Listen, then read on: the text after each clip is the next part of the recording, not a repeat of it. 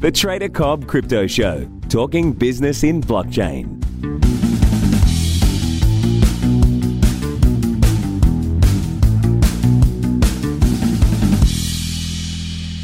Hello and welcome to the Trader Cobb Crypto Show. Today's guest is Max Boonen, who is co-founder of B2C2 and is former Goldman Sachs trader on their interest rates desk. Thank you so much for being with us today, Max.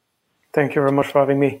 Look, mate, I'm really looking forward to having this conversation because I'm sure you're going to have some great stories and also be able to sort of let myself and the listeners know a few of the things that makes a good trader. But do you want to just tell us a little bit about how you've come to and why you've created B2C2? Yes. I was a trader, a junior trader at Goldman at the time. And my flatmate, who was also at Goldman, he was a quant, told me, hey, you ought to look at this thing, that Bitcoin thing. It seems to be quite interesting. It was late 2012. And at the time I was doing electronic trading on the side on some, betting platform, Betfair and stuff like that. And I decided to plug my algos onto Bitcoin. And I remember at the time the platforms were called, was Optimum Gox, Bitfloor, places like that. And it kind of worked. The market went through a big downturn in 2013, which was a little bit difficult. But 2 years on, I saw that my the code was working, and on the other hand, the fixed income market where I was trading were not doing so hot. So I thought, well, might as well try to make something out of that Bitcoin side gig. And so I left, started the company, and we've been in crypto ever since. Wow! So really early on, and you walked away. I mean, you walked away from Goldman at that time. Yes, I did. Oh, right. That's I can recall. I had some friends who were traders in Goldman in London when I lived there, and that's quite a bit to walk away from. It's kind of the pinnacle. They you were happy to walk nuts. away. They thought I was absolutely nuts. However, they were not laughing so much when I suppose a year and a half later, roughly, we hired from Goldman in my office, on my floor, the head of G10 FX trading.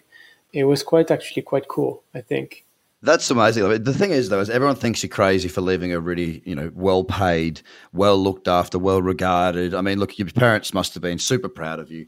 It's a big thing to walk away from. But visionaries are the ones that have the biggest lessons to learn because they fail, and they also win the biggest. But it would have been, I'm sure you would have had some very interesting conversations around that period of time. So let's touch on a couple of things. I'm fascinated by your time at Goldman. I want to get a couple of war stories out of you now. Obviously, you know that I'm a trader. I know that you're a trader, and the listeners are also trading as well. So some of the memorable experiences from Goldman. I mean, you were obviously there throughout some, a lot of people's experience at Goldman's is like bipolar, the highest highs and the lowest lows. Have you got any stories like that you wish to share? Yes, I remember when I was quite junior. It was the 2011 sovereign crisis in Europe, and I was on a desk that was quite exposed to that. So everything was a little bit insane, and my first boss was essentially let go, and I ended up just myself, so an analyst and a young associate on the desk, and that young associate was actually quite a character. She was a Russian-born lady who had started in mortgages in New York, and when the 2008 crisis happened, everyone got fired and she was left alone to run the desk. And now, 3 years later, we were exactly in the same situation again. And she was, maybe 5'4", 100 pounds, really tiny person, but she was hard as nails and would yell at you and devour you alive. She was genuinely fear on the trading floor because she was so rough. And it really resonated with me that mentoring style. I listened to a few of your podcasts where you mentioned, it's important as a trader to have mentors and people to learn from. Well, her style was really, yelling and no mistakes are forbidden, and that worked with me. Sometimes you need a kick in the bum. Some people need to be, sweet talked into doing this and that, but I don't, and so I really enjoy that. I remember when I made my biggest mistake at the time, because I made bigger mistakes after that. I needed to book a small trade, do a small trade with one of the other desks. And I sent in my trade by email, my trade details. Say, hey, can you give me a price just by email? Because no, small trade, doesn't matter. You don't pick up the phone for that. And the guy replied with the price. I said, the price works. Thank you very much. And I booked my trade in my system. Now, 10 minutes later, the middle office calls me and says, hey, we've got a discrepancy between your trade and the other side. And I said, what's the problem? He said, well, the notional value that they have is 2 times bigger. It's 750 million and you have 75 million. And suddenly I realized that actually I look at my email and I had misplaced the comma on my 75 million. Absolutely. And the mark-to-market loss, the instant loss when I booked the trade was $150,000. So quite a bit of money. And I was alone on the desk. So I tried to find my boss. Turns out she was, in the bathroom, right? So I sat next to the lady's bathroom as I waited for her, trying to kind of call her out, but without it being too awkward for everyone. And thankfully she came back, 2 minutes later, and we ran to the trader to try to unwind the trade. But that was a big loss. She was not happy at all. And I can tell you that's a mistake I made only once. Well, look, I think that that's an epic story. Thanks for sharing that. And B, I think that there's 2 things to draw from that. We talk about mentors a lot. I do mentor people, and I was mentored. All the good traders that I know had or have had several, or at least one amazing mentor that has helped them. And it's not so much about the strategy; it's about how to get through things. Because the second part of that story is mistakes. We all make them, and you have to. Like I've blown out 3 accounts when I was younger, when I first started trading. And then, it became fewer and it took longer to blow out an account. But the mistakes that blew it out were mistakes that I haven't made since, quite rightly, as you say, because they hurt. And you've got to have that audacity to get back up and keep going. And mistakes are, like, I know this sounds so cliche, but that's where we learn the most from it. We have to basically screw things up to realize how important it is to be focused. And that's why, I think it's really important that a lot of traders, well, all the good traders that I know, I mean, they can be great fun after work or great fun on the weekends and do all sorts of things and be spontaneous, flippant, whatever you want to call it. But when they get into their desk, when they get to their desk, they become a different sort of animal, if you will, and get calm and get into that place where you literally can't afford to put a comma in the wrong place, Max. Yes. Well, I had said in my email, the subject line was, hey, just a small swap, please. And the trader thought I was joking, essentially, because, it was very inconsistent with the notional value. Well, that's unreal. And look, you walked away from Goldman Sachs to start B2C2. So what exactly was the vision for B2C2? And are you there yet? And what exactly do you do? Yeah, initially, the Bitcoin thing was working, and I just wanted to make a bit of passive income and, just be on the beach and do not much. But that didn't work out like that. The market, as soon as Live Goldman started, maturing, right? The volumes increased. It wasn't quite yet, late 2017, but, from the first month we were making money. The plan was to do exactly what, people do at the banks and other, non-bank market makers. Yep. So we were one of the first electronic market makers in the crypto space, meaning we're connected to a lot of exchanges, and we provide two-way prices as much as we can, 24/7 on all those venues. We also run, an OTC business, but our DNA is very specifically on the electronic side. So most of our clients that trade with us, they're connected via API and things like that, Fix API, WebSocket, all that stuff. So that's what we do. And we've been, historically one of the biggest shops in the space, but we keep a low profile because we don't sell a product. We've got nothing to gain from publicity or not as much as some would think. So yeah, that's what we do. We're big partners of, BitMEX and Bitstamp and Bitfinex and the CME and all those guys. Well, look, I think there's a common misconception out there about what market makers actually do. And I think a lot of people just don't understand it and think that therefore market makers are the bad guys. But effectively, you're providing liquidity, right? Yeah. So what I do is, or what we do as a team is, we've got computers all over, and the computers are connected to the exchanges, and they say, hey, I'm happy to buy a Bitcoin at $6,000, and I'm happy to sell a Bitcoin at $6,002. And we do that all day, 24/7. And hopefully, when we buy a Bitcoin, the market doesn't go down too much, and when we sell a Bitcoin, it doesn't go, much higher. And if you can size your orders and your spreads and everything, and hedge, quickly enough, then you're able to capture, a little bit of a spread over time. It becomes statistical after, if you do enough trades, it's a numbers game. But it's aptly described by a lot of people as picking pennies in front of a bulldozer, because typically, nothing much happens. You're clipping a couple dollars here and there, and then suddenly there's a big move, and you need to make sure that when there's a big move, you don't lose everything that you've made over the past few hours. Yeah, completely. And look, I mean, we everyone who trades in crypto has to have a number of different accounts, and that's not different to if you're trading any other market. I mean, I come from trading foreign exchange, commodities, bonds, stocks, anything. I really didn't care what it was, and it requires you to have a number of different accounts open. And of course, I'll trade Bitcoin across different platforms as well, and I try to focus more on the top 10, whether it be against dollar, Ethereum or Bitcoin, just simply because of the volume. It just makes it a bit easier to avoid, or can't avoid slippage, but it makes the slippage a little less inconvenient, and you tend to get your fills where you need to. Now, for retail traders, obviously you're working across a lot of different platforms. Which platform do you think offers the best spreads on something like Bitcoin? Well, the spreads themselves, I think that if you're looking to trade with leverage and you're not looking to actually buy physical Bitcoins that you want to store, then I think, by a big margin, BitMEX is offering the best liquidity. After fees, it's not 100% clear. Depends how much volume you do, because some platforms also, you have low fees when you do a ton of volume. But overall, if someone was just, a retail trader looking to get excellent execution, I would go on BitMEX. And I say that I have no stake in BitMEX. We obviously trade there, but no particular business relationship outside of that.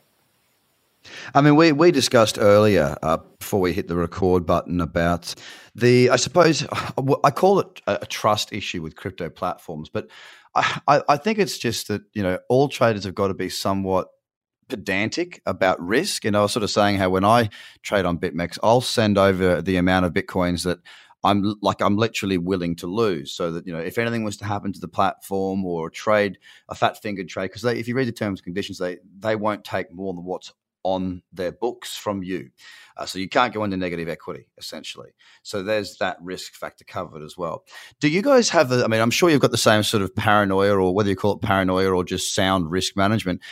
Do you trade in the same sort of way, i.e. you only send over what you're going to be using for that particular day or period of time to help to mitigate that risk even further?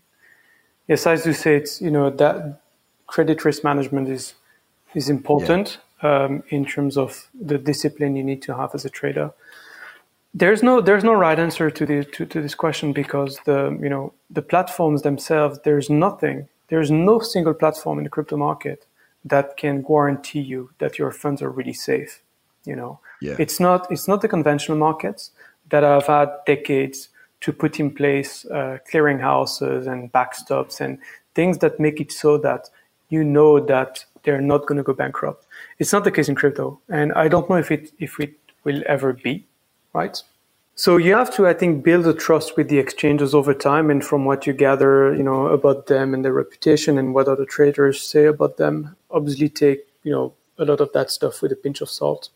But yeah, we will only keep the equity that we need to have on a given account in order to support our anticipated needs there. So it's sometimes difficult to say how much you're going to need, right? But it's, you can put limits in place based on historical activity and things like that. Yeah, it's pretty sound.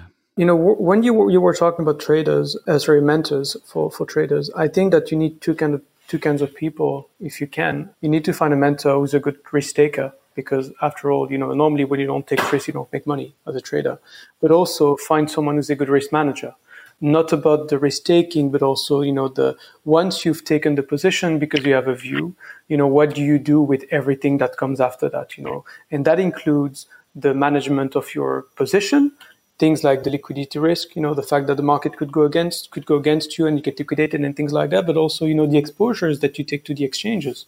And it's all those little things that people don't necessarily think about when they think of what trading represents. But in fact, if you look at long enough periods of time, a lot of the firms or traders that blow up, they blow up because of those operational issues, right? And so, especially in crypto, some people, I remember actually from Goldman, when I joined, the CTO was Marty Chavez. He's quite well known now. Yep. Or maybe he wasn't the CTO at the time. But anyway, he gave us a speech. And he said that now that you're in finance, you don't need to do anything specific to sort of make it. You just need to survive for 10 years.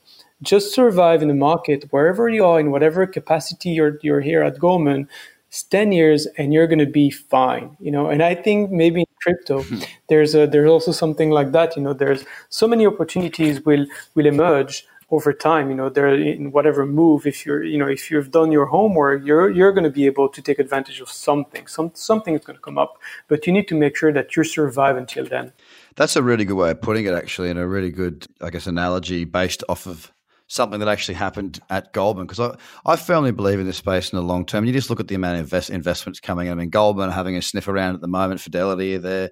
Obviously, ICE are there. There's a huge amount going on. Big investment firms now supporting, buying out big companies like Coinbase, for example. They're not thinking short term. They're thinking long term. And although as traders, we do need to focus on both short term and long term, it's comforting to see who's coming into the space. And we are still a $200 billion market. It is absolutely tiny. And that alone opens up a huge amount of opportunity. Now, the market's been fairly sideways the last few months, which has forced me to trade, I guess, what you call alt. So a lot more trading on the less liquid markets, trading against Bitcoin to build a Bitcoin stack, as you'd say, to increase your amount of Bitcoin. Now, with this sideways market at the moment, is that good or bad for a market maker operator? I think that depends on the firm, because some firms will have, everyone has a sort of Goldilocks volatility. Some thrive in low volatility environment, high volatility environments. A company like ours, you need to adapt to changes in when the regime changes. The regime changes in the market. You need to switch the algorithms a little bit, and I think as a day trader, you need to flex your style, right?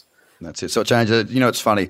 Just as we've been speaking, I see a little headline come up saying Goldman Sachs is signing up customers for its Bitcoin trading product. Literally, that news just popped up as I speak with you. And I don't think that it's going to move the market at all. No, and that's a good thing. That's a good thing. There should be. I'm not too concerned about the consolidation of price. I think it's not a bad thing at all. I think it allows projects to focus on doing what they're meant to be doing, and it allows the bigger operators that are going to help the space to grow to actually get in there and ask the questions without all the distractions going on around them, without the madness that is Bitcoin.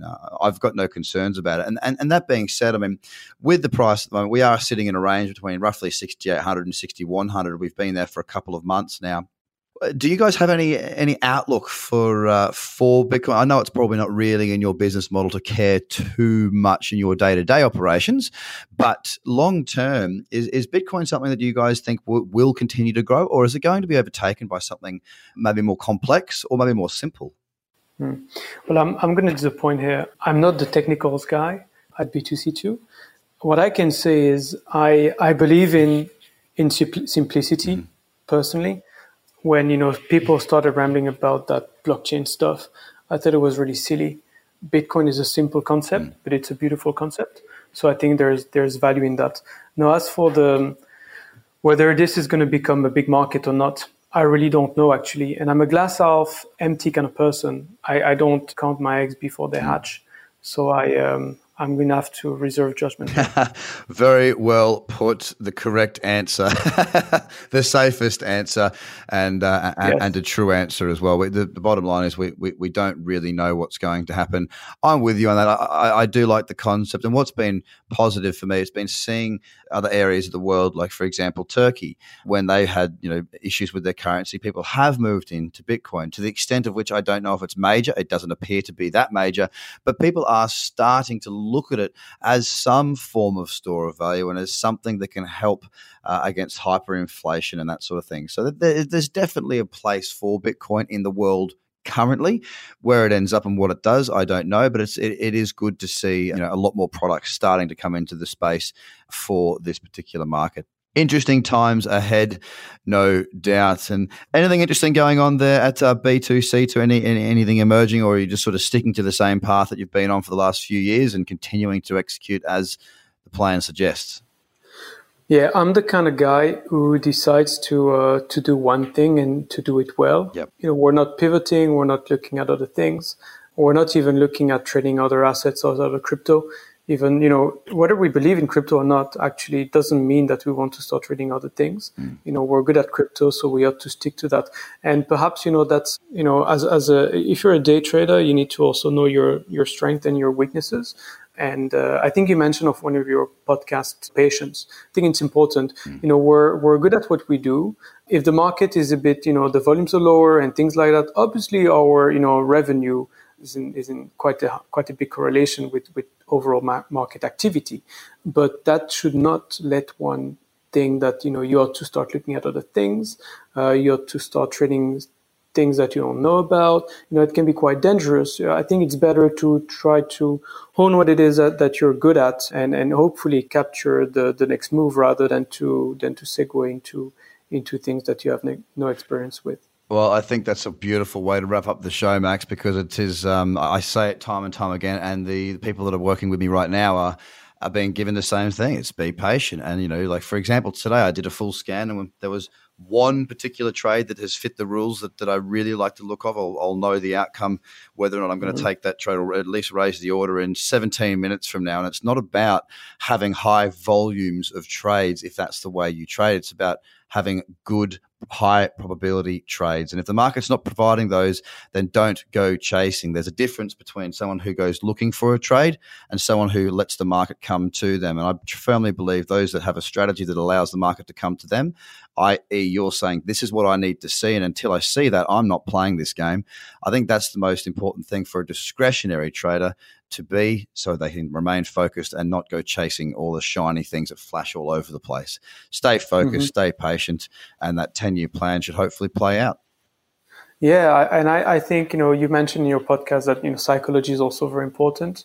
If you find that the market is not the right market for you right now, and the opportunities don't materialize in the sense that, you're afraid of starting chasing things that you shouldn't chase, perhaps, look at some of the things in your life. Maybe you can take up a hobby or do just something else. Sometimes it's also good to look at other things so that, you come back with a fresh pair of eyes rather than to fixate on being in the market too much. Well, that's a really interesting point because, look, in other business, it's if things aren't going your way, work harder, smarter. Spend time trying to, work out what the issue is. With trading, I've personally found it's the opposite. If things aren't going well, stop, liquidate, go to cash, and walk away. Go on a holiday. Take time away. Don't look at a chart. Don't read the FT. Stay away from the markets for a week. Let your brain and body and mind and soul, I guess, consolidate and come back. Because when you come back, maybe don't take the first trade you see. Let that thing play out and get yourself back into the zone. But time away, it really does make a huge difference. So if anyone's going through that sort of period where you're just sort of a bit like, it's not going my way, just stop. Just stop, put your tools down, walk away, take a break, do something that makes you happy, because a happy trader tends to get a happy return if they're executing flawlessly, because anger doesn't help execution. Emotions don't help execution. Being happy does. So take some time out, a big step in the right direction if that's the way you're at. Absolutely. So, Max, it's been an absolute pleasure having you on the show. Thank you for sharing some war stories from Goldman Sachs, telling us a little bit about B2C2. I wish you all the best in the future, and I look forward to seeing what you guys come up with. Thank you so much for your time. All the same. Thank you very much. All right, guys, have a great day. Bye for now. The Trader Cobb Crypto Podcast is hosted by Craig Cobb. All Trader Cobb courses, products, and tools can be found at tradercobb.com because experience matters.